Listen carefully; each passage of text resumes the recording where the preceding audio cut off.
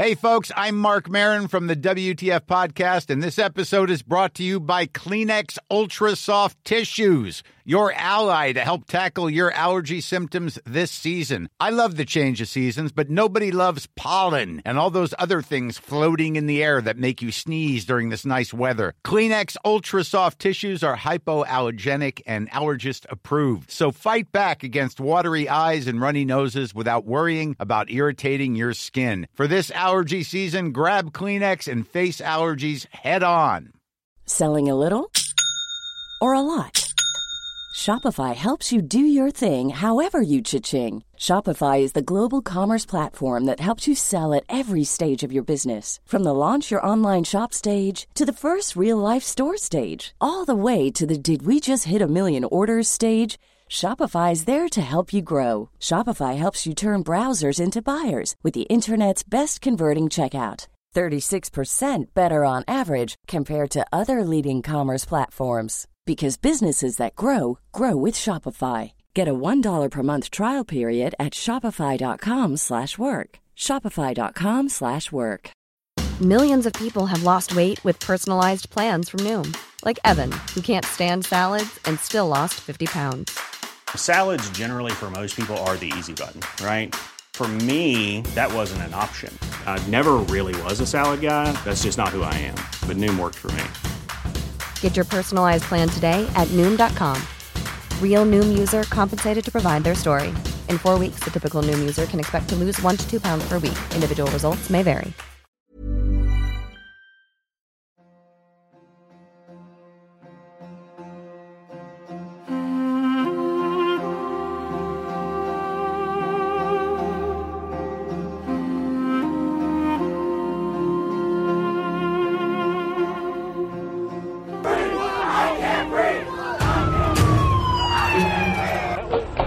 Gunshots. We got gunshots, guys. We want to see the system that sets up for systemic racism burnt to the ground. Radical left criminals, thugs, will not be allowed to set communities ablaze. We won't let it happen. Let him breathe, Lisa, man. I can breathe. I've been trying to hear about it.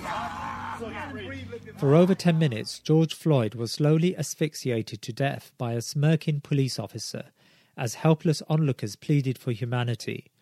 What seemed more chilling was not the sadist applying his knee upon Mr. Floyd's neck, but his partner holding back the crowd, like a warden at the door of a camp.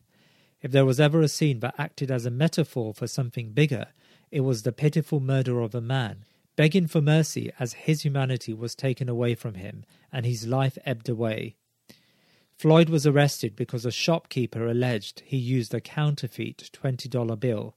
But a metaphor for what? Certainly the brutality of the lynching illuminated the worst nightmares of many African Americans that have for years complained about the structural and institutional racism that undergirds American life. Generations of parents have taught their children to show deference to the police in case their attitude and tone would excuse a trigger-happy officer, followed by the usual plea that he was acting in self-defense.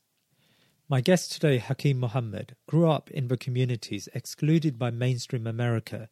He argues that in our anger we should not undervalue the structural conditions that enable and safeguard those that treat their fellow man as subhuman. The structural racism that plagues American life comes from a broader ideology that shows disdain for non-European cultures and creeds.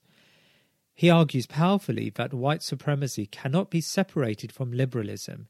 In fact, liberal protagonists from Locke to Jefferson, Kant to Rawls have all echoed the same mantra of America and Europe acting as a civilizing force in the world. The metaphor thus can extend to show how America treats others. The atrocities of Abu Ghraib and Guantanamo were conducted by the same people, nurtured within the same cultural climate. Hakeem Muhammad is a public interest law scholar from Northeastern University School of Law, where he holds a Juris Doctoral degree. He has assisted litigation to hold police departments accountable for acts of brutality against African Americans and to exonerate African Americans who have been wrongly convicted of crimes. Hakeem has taught seminars on African American legal studies at Harvard University, Michigan State, and UC Berkeley. He is also co-founder of Black Dawah Network, a Muslim organization that promotes Islamic values and ethics within inner-city Black American communities. Brother Hakeem Muhammad, Jazakallah khair once again for joining us here on the Thinking Muslim podcast. Now, I really want to understand what happened a week back when George Floyd was arrested and he was murdered by these police officers. I mean, from my perspective, and I'm sure for most people who've got a semblance of love for humanity, were shocked by these events. So tell us the facts. What happened, and put into words how Black America is feeling at the moment, Brother Hakeem.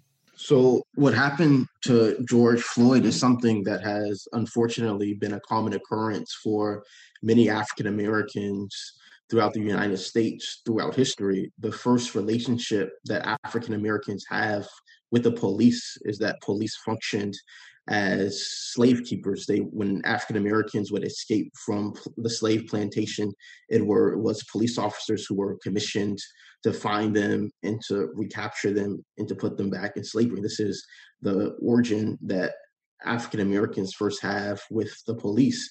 And when you have a police force that is saturated with racism, that's saturated with ideological commitments that devalues the life of African Americans, it becomes easy to utilize excessive force against African Americans. And this is what we saw when, our brother George Floyd was pleading for his life, telling the officer that he could not breathe. The officer continued to put his knee on him. He wouldn't allow him to get a break. And this is why it's really important to sort of look at some of the ideological drivers of police brutality against African Americans at large. Hakeem, I may be mistaken here, but it seems to me that you're implying that this case shouldn't be taken in isolation and that there is a greater problem that one needs to address. If that is the case, what is that problem and how should we as Muslims respond to that?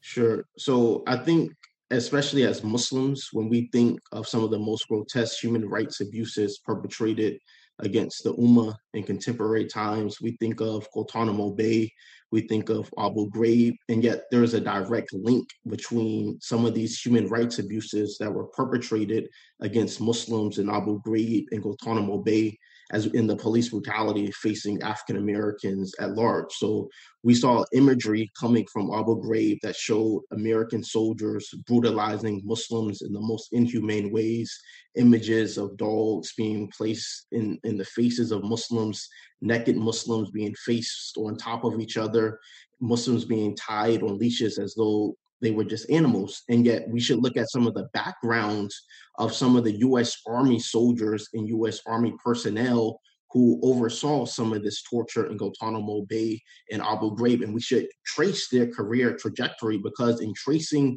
their career trajectory, we will see what brutality that African Americans have been facing at the hands of the police. So, for example, one of the individuals who was responsible for the sodomy, for the torture, for Muslims being leashed against one another like they were dogs, was a U.S. Army interrogator by the name was Charles Grainer. Yet there's a background of Charles Grainer before he became a military personnel in Abu Ghraib that many are unaware of. Prior to him serving in Abu Ghraib, he was a correctional guard in a majority African-American prison. And in that majority African-American prison, there were a number of lawsuits that were filed against Charles Grainer. African-Americans alleged that he had been smashed, that he was beating up inmates, that he was putting knives in their meals. And there was one incident where he had put a knife in an African-American man's meal, and he accidentally ate it with the knife in it, calling him to bleed profusely. And when he begged for help, Charles Grainer called him the N-word and told him to shut up. There's another lawsuit against Charles Grainer where where the African-American prisoners alleged that they beat beat them up, and that these correctional guards wrote the name KKK in the blood of one of the inmates. And so this is Charles Grainer's background prior to overseeing the torture of Muslims in Abu Ghraib. When it comes to Guantanamo Bay, for example, it has become infamous as a place for where the U.S. government carried out torture of Muslims. And one of the U.S. Army personnel who oversaw this torture, who was in fact commissioned by the U.S. Secretary of Defense to oversee torture in Guantanamo Bay, was a man by the name of Richard Zaley. And in fact, Richard Zaley was responsible for torturing many Muslims in Guantanamo Bay. And his signature style of torture was that he would threaten the family of some of the detainees, saying that we're going to, rape we're going to bring your mother to Guantanamo Bay and we're going to rape her. And he would put Muslim detainees in high stress positions for high stress positions for long periods of time. And yet, before overseeing a lot of this torture in Guantanamo Bay, before overseeing this mayhem in Guantanamo Bay, Richard Zaley, he worked as a police detective in Chicago for nearly 40 years. And he was, in fact, commissioned, the U.S. government commissioned him to go to Guantanamo Bay precisely because he was so good at extracting confessions and interrogating people. Yet what was his background in his methods of interrogating people as a Chicago police detective for over 40 years? In 1990, there was an African-American man by the name of Latrell Boyd. He was a businessman who was extremely wealthy. And one day, Richard Zaley said he went into his house and he said that no N-word is supposed to be living as wealthy as this. And he began to frame Latrell Boyd for a crime that he did not commit. He began to torture him to confess to a crime that he did not commit. And he served 23 years in prison for a crime that he did not commit. And he was only recently exonerated when it came to light that Richard Zaley had tortured him into giving a false confession. And so when we think of like CIA black sites that use in enhanced torture techniques in places like Guantanamo Bay, it has come to light that the Richard Zaley, that he actually ran a torture site in Chicago prior to coming to Guantanamo Bay. And so one of his techniques, a lot of the techniques that the Chicago Police Department were utilizing includes applying electric shock to genitals to force them to confess the crime, suffocating African Americans with plastic bags, burning their skin with cigarettes. And particularly within Chicago, there were a lot of African Americans who were alleging that they had been beaten up, they had been interrogated with cruel methods, and had been forced to confess the crime that they didn't commit. And when they were telling the court, when they were telling the judges that I didn't really commit this crime, they beat me up, they forced me to confess to this crime, the judges in those cases did not believe them. And so over hundreds of African Americans serve decades within prison, over 30 years in prison, until it was revealed that they had been tortured, until the courts finally believed them that their confessions had been coerced. And so in these torture suspects within Chicago, they included young African Americans. So one individual, his name was Marcus Wiggins. Marcus Wiggins, who was only 13 years old when he was forced to confess to a crime that he did not commit. And so the fact that we have Richard Zaley, who before overseeing the torture at Guantanamo Bay, worked as a police officer in Chicago, in the Black community in Chicago for over 40 years. The fact that we have in Abu Ghraib, the fact before serving as the military personnel overseeing torture in Abu Ghraib, Charles Grainer worked in a predominantly African-American prison. These are what African-Americans are seeking to combat when they are out in the street, when they're protesting police brutality. And so if we can acknowledge the inhumanity of what's occurring in Guantanamo Bay and Abu Ghraib, then what African-Americans are experiencing, that you can get a glimpse as to what African-Americans are experiencing in terms of police brutality when these very same individuals started off their careers policing African Americans. And so this is essentially what African Americans are responding to. So I want to dig deeper here. What are the causes behind these sadistic individuals? If you're suggesting that there is a link between domestic policing and international policy when it comes to treating others in Iraq and Afghanistan, then what are the cultural causes surrounding these sadistic individuals that allow them to continue undetected?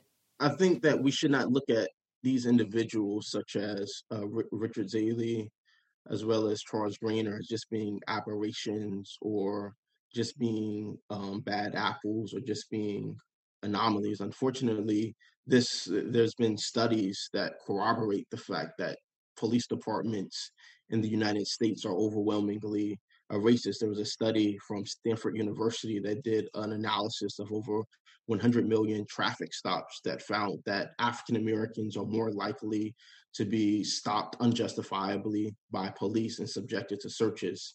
There's been another study from the National Registry of Exonerations that found African Americans are more likely to be wrongfully convicted of a crime. And so while they constitute only 13% of the population, the majority of defendants in America who are wrongfully convicted of crimes and later exonerated were African American. And so when we think of the police, it's important to ask ourselves, what is the relationship of the African American community with the police departments? And there have been several scholars that have analogized the relationship of police to the African American community as that of a foreign military occupant to a colony, that the relationship between mainstream America and ghettos or hoods in America and the police force is essentially an equivalent of a mother country occupying essentially a colony. This shows very clear what ideology is driving both police brutality domestically against African Americans, as well as torture and imperialism and military intervention in the Muslim world. And that would be white supremacy. The KKK was a terrorist organization that bombed African American residential homes, that carried out lynchings, where these lynchings were family spectacles. There would be white American families, they would bring their children to observe African Americans being lit on fire, African Americans being hung from trees, and they would celebrate this like it was a sport. And that which shows the sort of animalistic way that white Americans viewed Black Americans. And so I think we should go into like the heart of the ideology that is both shaping or influencing this police brutality occurring against African Americans domestically and the larger military intervention in the Muslim world. And we're going to see direct ties, because at the heart of international relations theory there's a theory known as democratic peacekeeping. And this theory, it traces its origin to Enlightenment thinker Immanuel Kant. And he developed a theoretical positioning of the world based upon the cultural and intellectual capacities of various people. And he placed Europeans at the top of this racial hierarchy, followed by Asians, followed by Black Africans and Native Americans being at the bottom, who he held as being intellectually incapable of self-governance. And so the theory, it's predicated upon Hobbes' notion of anarchy that holds that the international order will descend into disorder and chaos in absence of a democracy. And the democratic peacekeeping theory stipulates that the way to manage this anarchy is through the spread of democracy.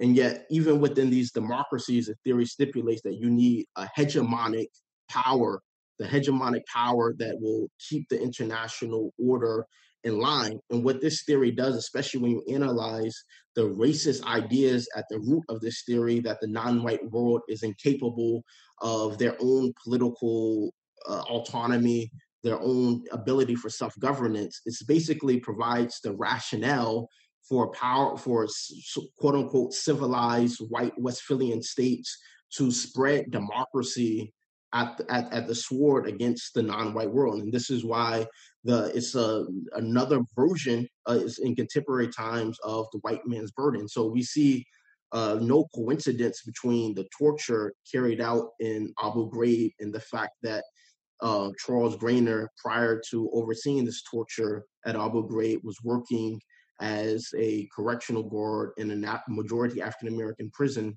where he was beating up African-Americans, subjecting them to a wide variety of racial epithets. The ideological driver is white supremacy. But how deep is this? If you were to speak to some of the liberal protagonists today, they would argue that maybe liberalism was entangled with this Darwinian idea of a superiority of races in the past, but it no longer really exhibits those qualities, and liberalism enters into foreign policy exchanges with other countries on a level where it wants to spread equality and justice. And secondly, I suppose liberalism has moved on, and yes, America has its problems, but some would argue, how could a president like Barack Obama be elected to high office if the country was plagued with institutional racism? So how would you respond to these counter arguments? So the language changes, but the underlying ideology remains the same. It has become politically incorrect in contemporary times to say these people are savages, these races are inferior, let's colonize them, let's imperialize them, let's subjugate them. Instead, they change their discourse to make it seem more acceptable in the contemporary era that we live in. And scholars have given this a name that's called multicultural white supremacy, where they recruit people of color to be part of this larger imperialistic mission. And so when you say that, or what their argument is, as far as, we're not doing this for explicitly racist reasons, we're doing it to bring equality, we're bringing it to bring free markets. Well, let's talk about, they can't get around the ideological commitment to some of the ideological ideas that shape European notions of a free market, capitalistic notions of free market, and the asymmetrical relationship that a free market creates in many of these societies, particularly in places such as West Africa, where in some countries you have people who are paying International Monetary Fund more on interest than on their own educational and health budgets. This is the impact that neoliberal economic theory is having in West Africa. And when you look at the tangible results of this theory, while you may have, a couple of people of color in their political offices at the top of the hierarchy, these are just in name only. When you look at like the true condition that the majority of people of color, of Black people, are living in the countries that have been victimized by this policy, it's very clear that this is white supremacy. And even, for example, when you look at Barack Obama, and whether his election to the highest office in the United States, whether this actually made a difference in the lives of ordinary African Americans, whether this meant that, African Americans were least likely to be subjected to police brutality. It in fact did not. In fact, the Black Lives Matter movement, as it is called, it actually originated under Barack Obama. And many in the African American community were very distraught and very disappointed that Obama continued to demonstrate a lack of care for the African American community when they were victimized by the police, even using discourse such as referring to protesters as thugs, no different than the current president, Donald Trump. When you look at, for example, social phenomenon such as redlining and blockbusting, which keep African American communities segregated and in a desolated state. This did not change under President Barack Obama. The Black-white wealth gap, where there's been studies that indicate that even into the year 2050, we're talking about decades into the future, the studies have confirmed that the Black-white wealth gap, whereby white people have more wealth than black families, that this gap did not change under President Barack Obama. When it looks at just basic metrics of standard of living for African American communities, a Black president did not tangibly do anything to improve their material lives. And so when you see a Black president such as Barack Obama, these are more of a symbolic gesture than anything that tangibly results in the upliftment of African American communities. And we can apply this to international relations. I mean, how many Muslims did Barack Obama drone strike? What are the justifications for drone striking Muslims in Yemen and other parts of the Muslim world? You look at it, it deals with the supreme emergency exemption by John Rawls, who said that even under liberal theory, where they generally respect, quote unquote, the value to life, that if it's necessary to avert a disaster, that you can kill someone who is innocent. And so the idea of a civilian casualty, this is justified when you look at it under a utilitarian perspective. And this is a theory that Barack Obama utilized to justify drone strikes of Muslims in the Muslim world. And so this is why we need to look at it when we think of multicultural white supremacy, and the fact that you can have people of color who are serving in positions of power that still, when you look at the reality of the situation, there's still this asymmetrical relationship between Black people, between the quote unquote third world and white Westphalian nations. A number of videos have been doing the rounds on social media in the last few days, and I was struck by one particular video which went viral, and I think it was from Charlotte in North Carolina. And it was a conversation between two individuals, and really they were debating the limits to protest and how far you should go. And one of the protesters was extremely angry, and he even exclaimed that he was willing to die for some sort of justice, and the other one was imploring him to see sense in a sense, and to consider how to fight the structural problems in a more coherent way. And you could see actually in both of their arguments some truth, right? It was if America, if we didn't have 3 nights of protests, I suspect this would have been whitewashed in the media like all other examples of police brutality. But at the same time, the looting, which seems to be, I would like your view on this, but the looting that is associated with these protests could change public opinion and could harm the greater cause of some form of justice. So where do you stand on this debate? So let's look at the origins of the United States as a country in relationship to obtaining its independence from Britain. The Boston Tea Party, that is revered in American history as a political protest in which American colonists were fed up with taxation without representation.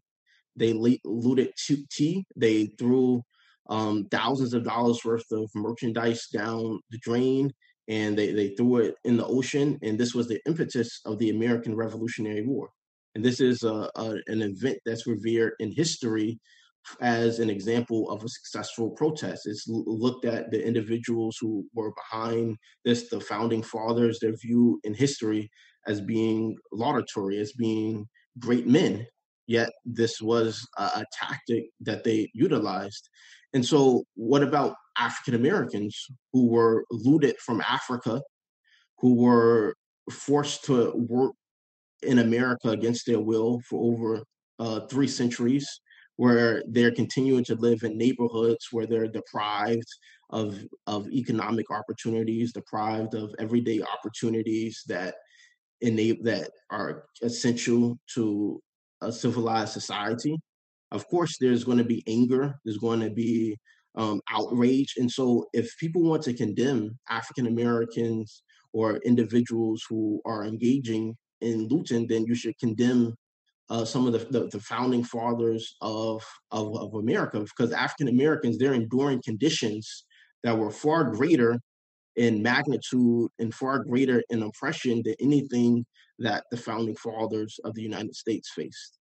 And the taxation without representation is nowhere near the level of police terrorism, police brutality, and other forms of oppression that African Americans have faced at the hands of the police. And so this is why even Dr. Martin Luther King, who was an advocate of nonviolence, who was an advocate of peaceful protest, even he had to say that these riots are the language of the unheard.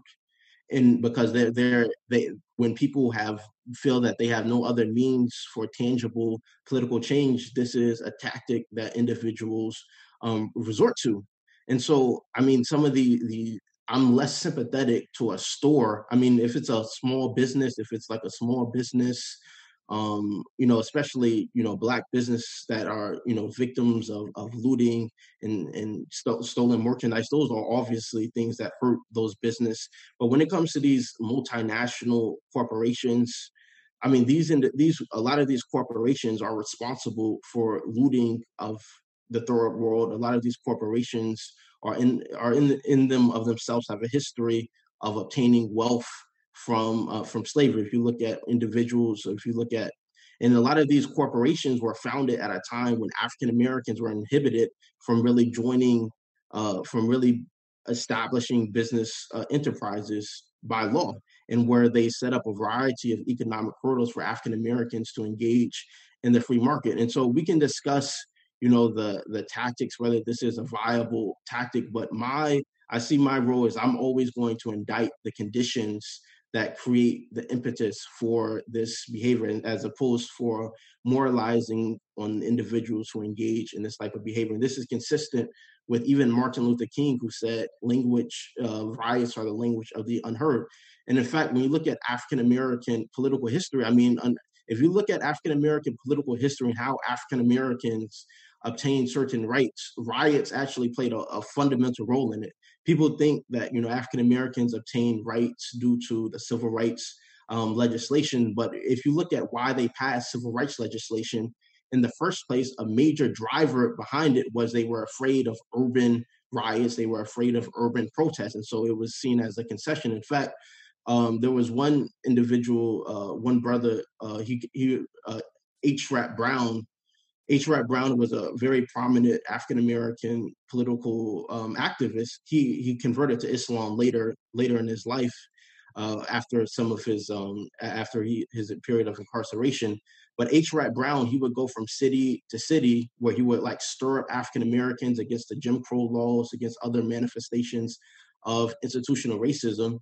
And as a result of his speeches, African Americans would riot, and the state was extremely scared of these riots that were occurring. They would pass little legislation to get rid of certain forms of racial discrimination. So when you look at it historically, it's not the fact that African Americans believe that sometimes that they have to riot to get their rights or to be heard is not historically unprecedented. And we can talk about the Islamic permissibility of it, but the fact that African Americans, that many in the African American community feel that they have to resort to this tactic to be heard, to have basic rights, that says something fundamentally about the society that they live in. And so I think we should keep our critiques of the society and the conditions that the society is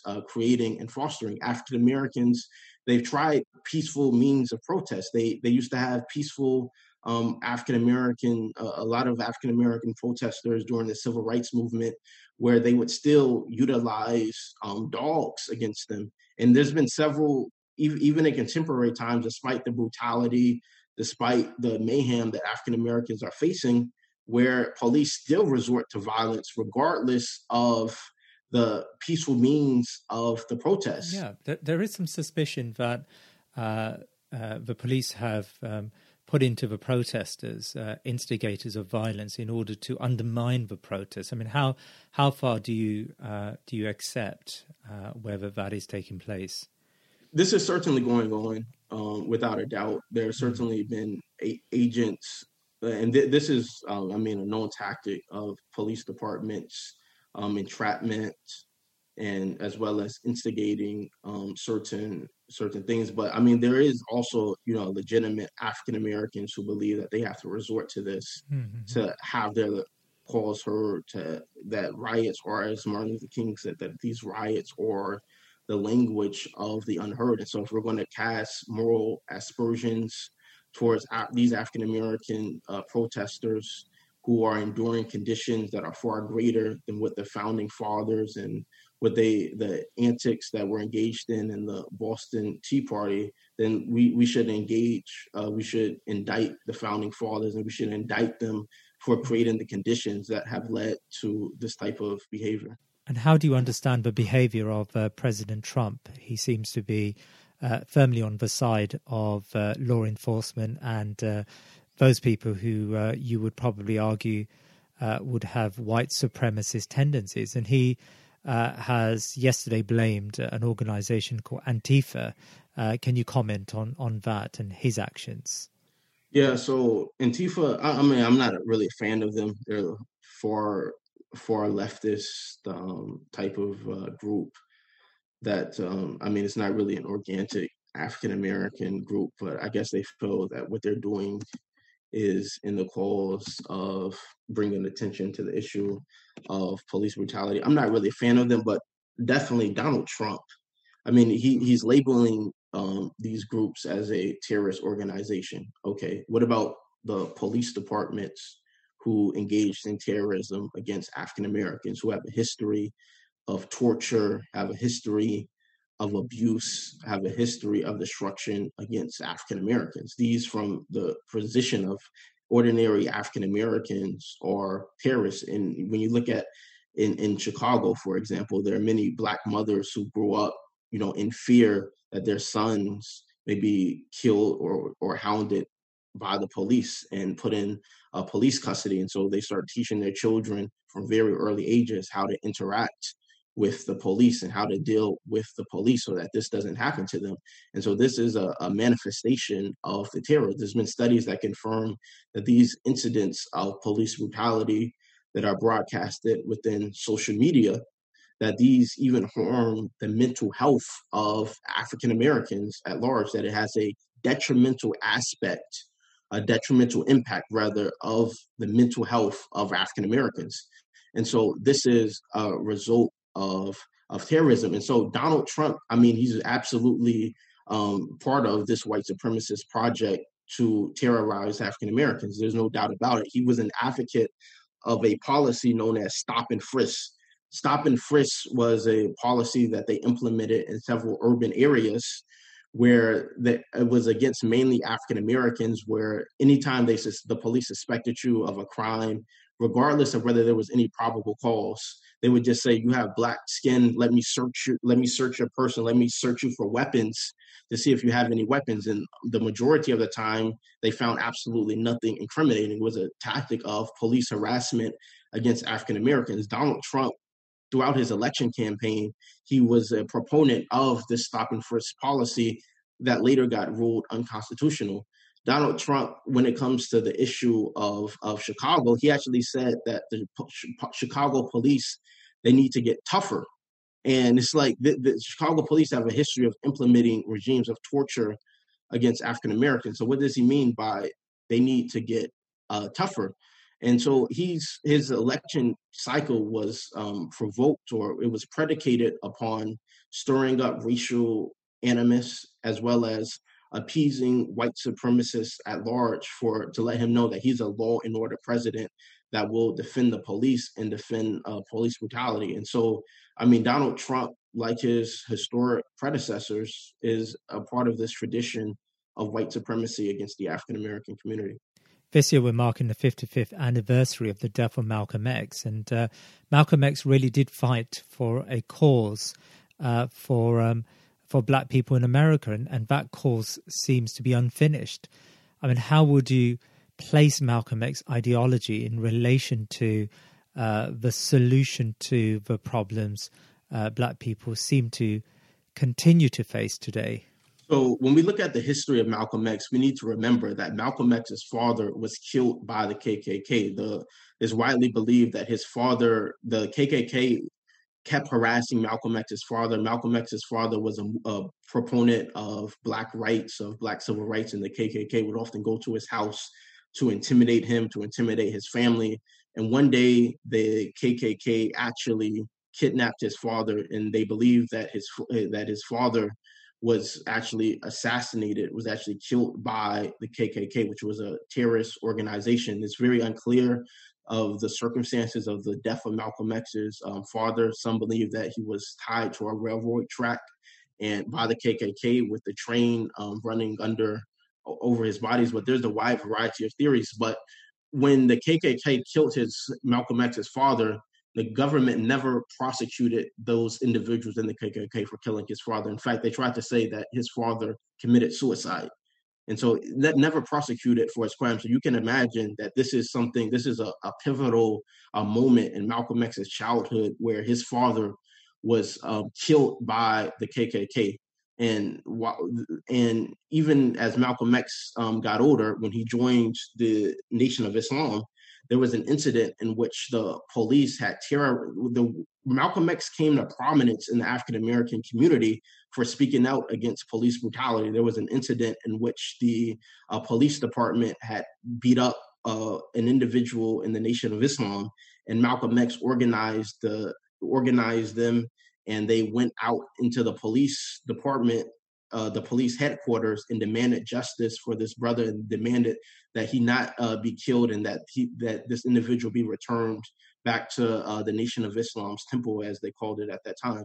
And it was from this incident that Malcolm X, for standing up against police brutality, became widely respected and widely renowned in the African-American community. Prior to this incident, he wasn't that well known. But after this incident where he decided to get a couple of his brothers to go to this police headquarters and demand justice for this individual who had been mistreated and abused by the police, he became like a legend in the African-American communities, and many African-Americans began to look up to him.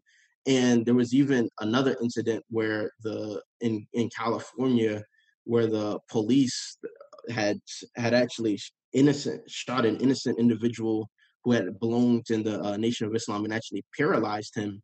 And Malcolm X went over to California to demand justice for this individual. And he was actually paralyzed as a result of an unjustified shooting by the police that was harassing the Nation of Islam's temples at that time. And so this is why Malcolm X was such a strong proponent of self-defense and the ability of Black people to protect themselves from police brutality. And in fact, in many of his speeches, it was Malcolm X who originated this critique that if it's wrong for America to utilize violence in these foreign countries to achieve its military objectives, who is America to tell Black people that they can't defend themselves from police, from members of the KKK? And so this is the critique that Malcolm X brought forth, and his political insights are directly relevant in contemporary times. When you look at the police brutality that African Americans are facing and the torture, there are many individuals who are seriously considering self-defense against the police, because they look at the police occupation of their community as being similar to a foreign military power occupying its colony, that this is the relationship that the police has with the African-American community. And so this is not only did, white supremacist violence shape Malcolm X's early life since he was a child, but it would shape his later years as well. And so many people are also unaware of the history that the police departments within the United States, in collaboration with the FBI, had a history of assassinating Black political leaders. One of those leaders was the leader of the Black Panther Party for self-defense by the name of Fred Hampton. And the Chicago police and the FBI conspired to assassinate him. When it comes to Malcolm X's own assassination, it's been revealed that the bodyguards that Malcolm X had on the day of his assassination, one of them was an actual member of the New York Police Department, that he thought that this was his Muslim brother, his bodyguard. But unfortunately, it was later revealed that he was in fact an agent, that he was a member of the police department. And this was the individual who was, quote unquote, set to bodyguard him for on the day of his assassination. Now, I want to understand the following from you. I mean, we know that liberals claim that they created a colorblind society, a post-race society, which really hasn't happened. And it only takes some surface-level incident for racism to resurface in these communities. But we hear from many Muslims that Islam creates a colorblind society. And yes, it does. And alhamdulillah, that's a very laudable cause to portray. But is it as simple as that? How do we deal with these endemic racial stereotypes that we may all still have? Sure. So Islam, if the ethics and the moral framework of Islam are actually adhered to by Muslims, and Muslims, these values that Islam provides of Tawheed, that we've been put into nations and tribes to get to know one another, that the best of us, that the Arab has no superiority over the non-Arab, that the non-Arab has no superiority over the Arab, that the white has no superiority over the black, that the black has no superiority over the white. These are the ethics that Islam brought to the world before any contemporary anti-racist movement. These are ethics that are enshrined in Islam, and that as Muslims we should be looking to adhere to, not just, but they actually have to be lived ethics. And I think when you look at the diversity of Islam and who constitutes, the Ummah, we have Muslims from West Africa, Muslims from Indonesia, Muslims throughout it's a very, very diverse religion, because Islam has been able to solve so many people throughout different geographic areas of the world have turned to Islam, and they have seen the beauty of Islam and have turned to it across racial grounds, across ethnic grounds, across nationalistic grounds. And so when you look at particularly within American society, Malcolm X, he was of the belief that Islam, that what he saw, the brotherhood, the sort of rituals that were enshrined at Malcolm X's pilgrimage to Hajj, he believed that those rituals, that those ethics that were provided in Malcolm X witnessed with his own eyes as he made Hajj, that could have an impact in solving some of the racial problems and racial animus within the United States. But on its fundamental level, Islam, that when you think about liberalism, you have to think about liberalism's its connections to white supremacy at its origin. And we can talk about contemporary liberalism, but at its origins, John Locke was an investor in the transatlantic slave trade.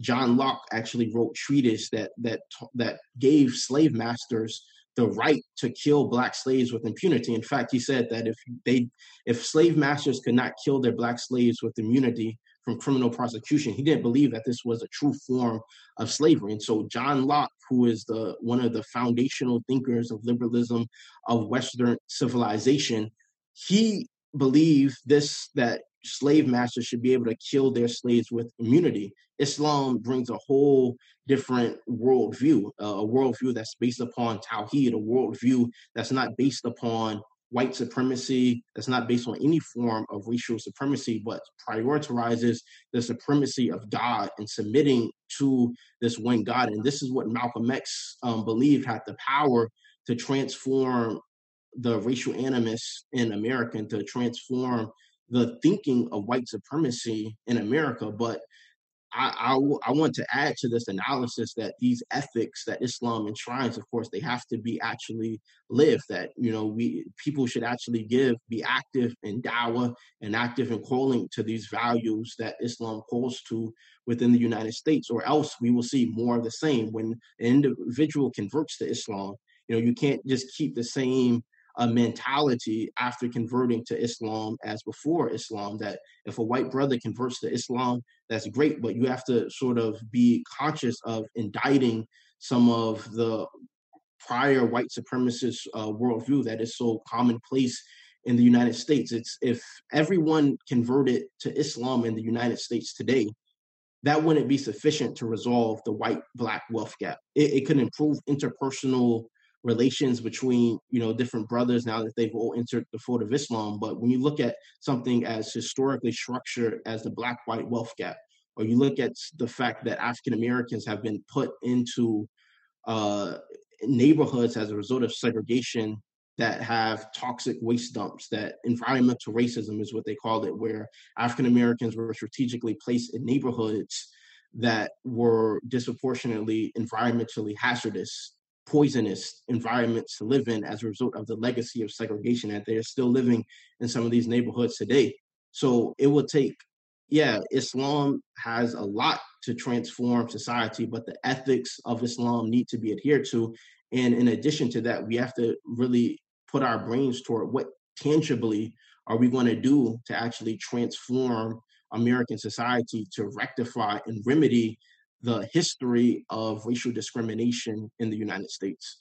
Hakeem Muhammad, Jazakallah khair for joining us today, and really, it's been enlightening to get an understanding of what's happening there in America. And the last time we spoke to you, Hakeem, you were preparing for a series of conferences as part of the Black Dawah movement. How is of course, COVID-19 has probably come in the way of a lot of the face-to-face work, but how is the Dawah going there?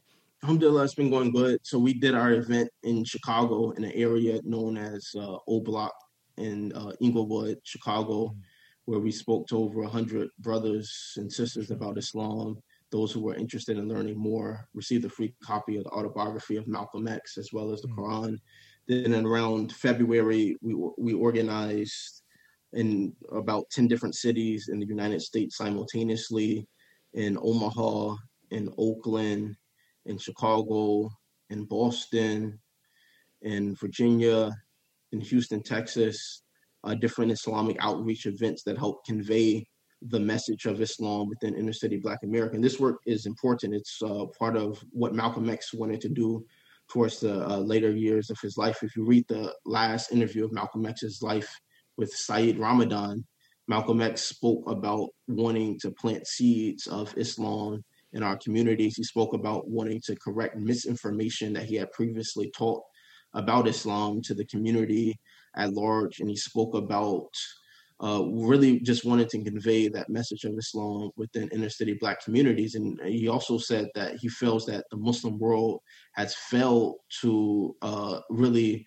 pay attention to a lot of the problems facing Black America, and that the Black community was neglected in terms of dawah. I would encourage everyone to read the last interview that Malcolm X gave in his life before he was assassinated, because it can help, guide the political trajectory in the United States today.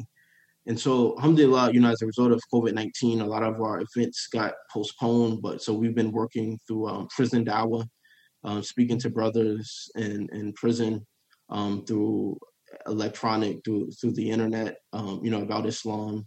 So alhamdulillah, it's been going well. Keep us in your doors. Appreciate you for bringing me on today, brother.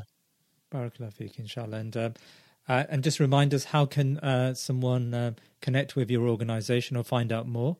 You can visit blackdawahnetwork.com. If you go on blackdawahnetwork.com, you're going to see a wide variety of different resources. For example, if you go to infographics, you'll see, what great Black intellectuals have said about Islamic civilization in Africa, from W.E.B. Du Bois to Edward Blyden. You're going to see different campaigns that we've done in the past in Omaha, Nebraska, in Atlanta. You can look at some of the lectures that we've done dealing with Afrocentrism or Black Orientalism, Black Orientalist critiques of Islam. I know especially in London, you all your audience may be familiar with individuals such as, what's his name? I see a lot of individuals at Hyde Park Speaker Corner, Sarah Garvey, other clowns like that. Well, if you look at blackdawahnetwork.com, it provides a wide variety of resources for dealing with Black Orientalism or Afrocentrism that people can be sure to check out, inshallah. Brilliant. Jazakallah khair. May Allah aid you with your work, inshallah, and thank you for your time today. Amen. May Allah bless you as well, my brother.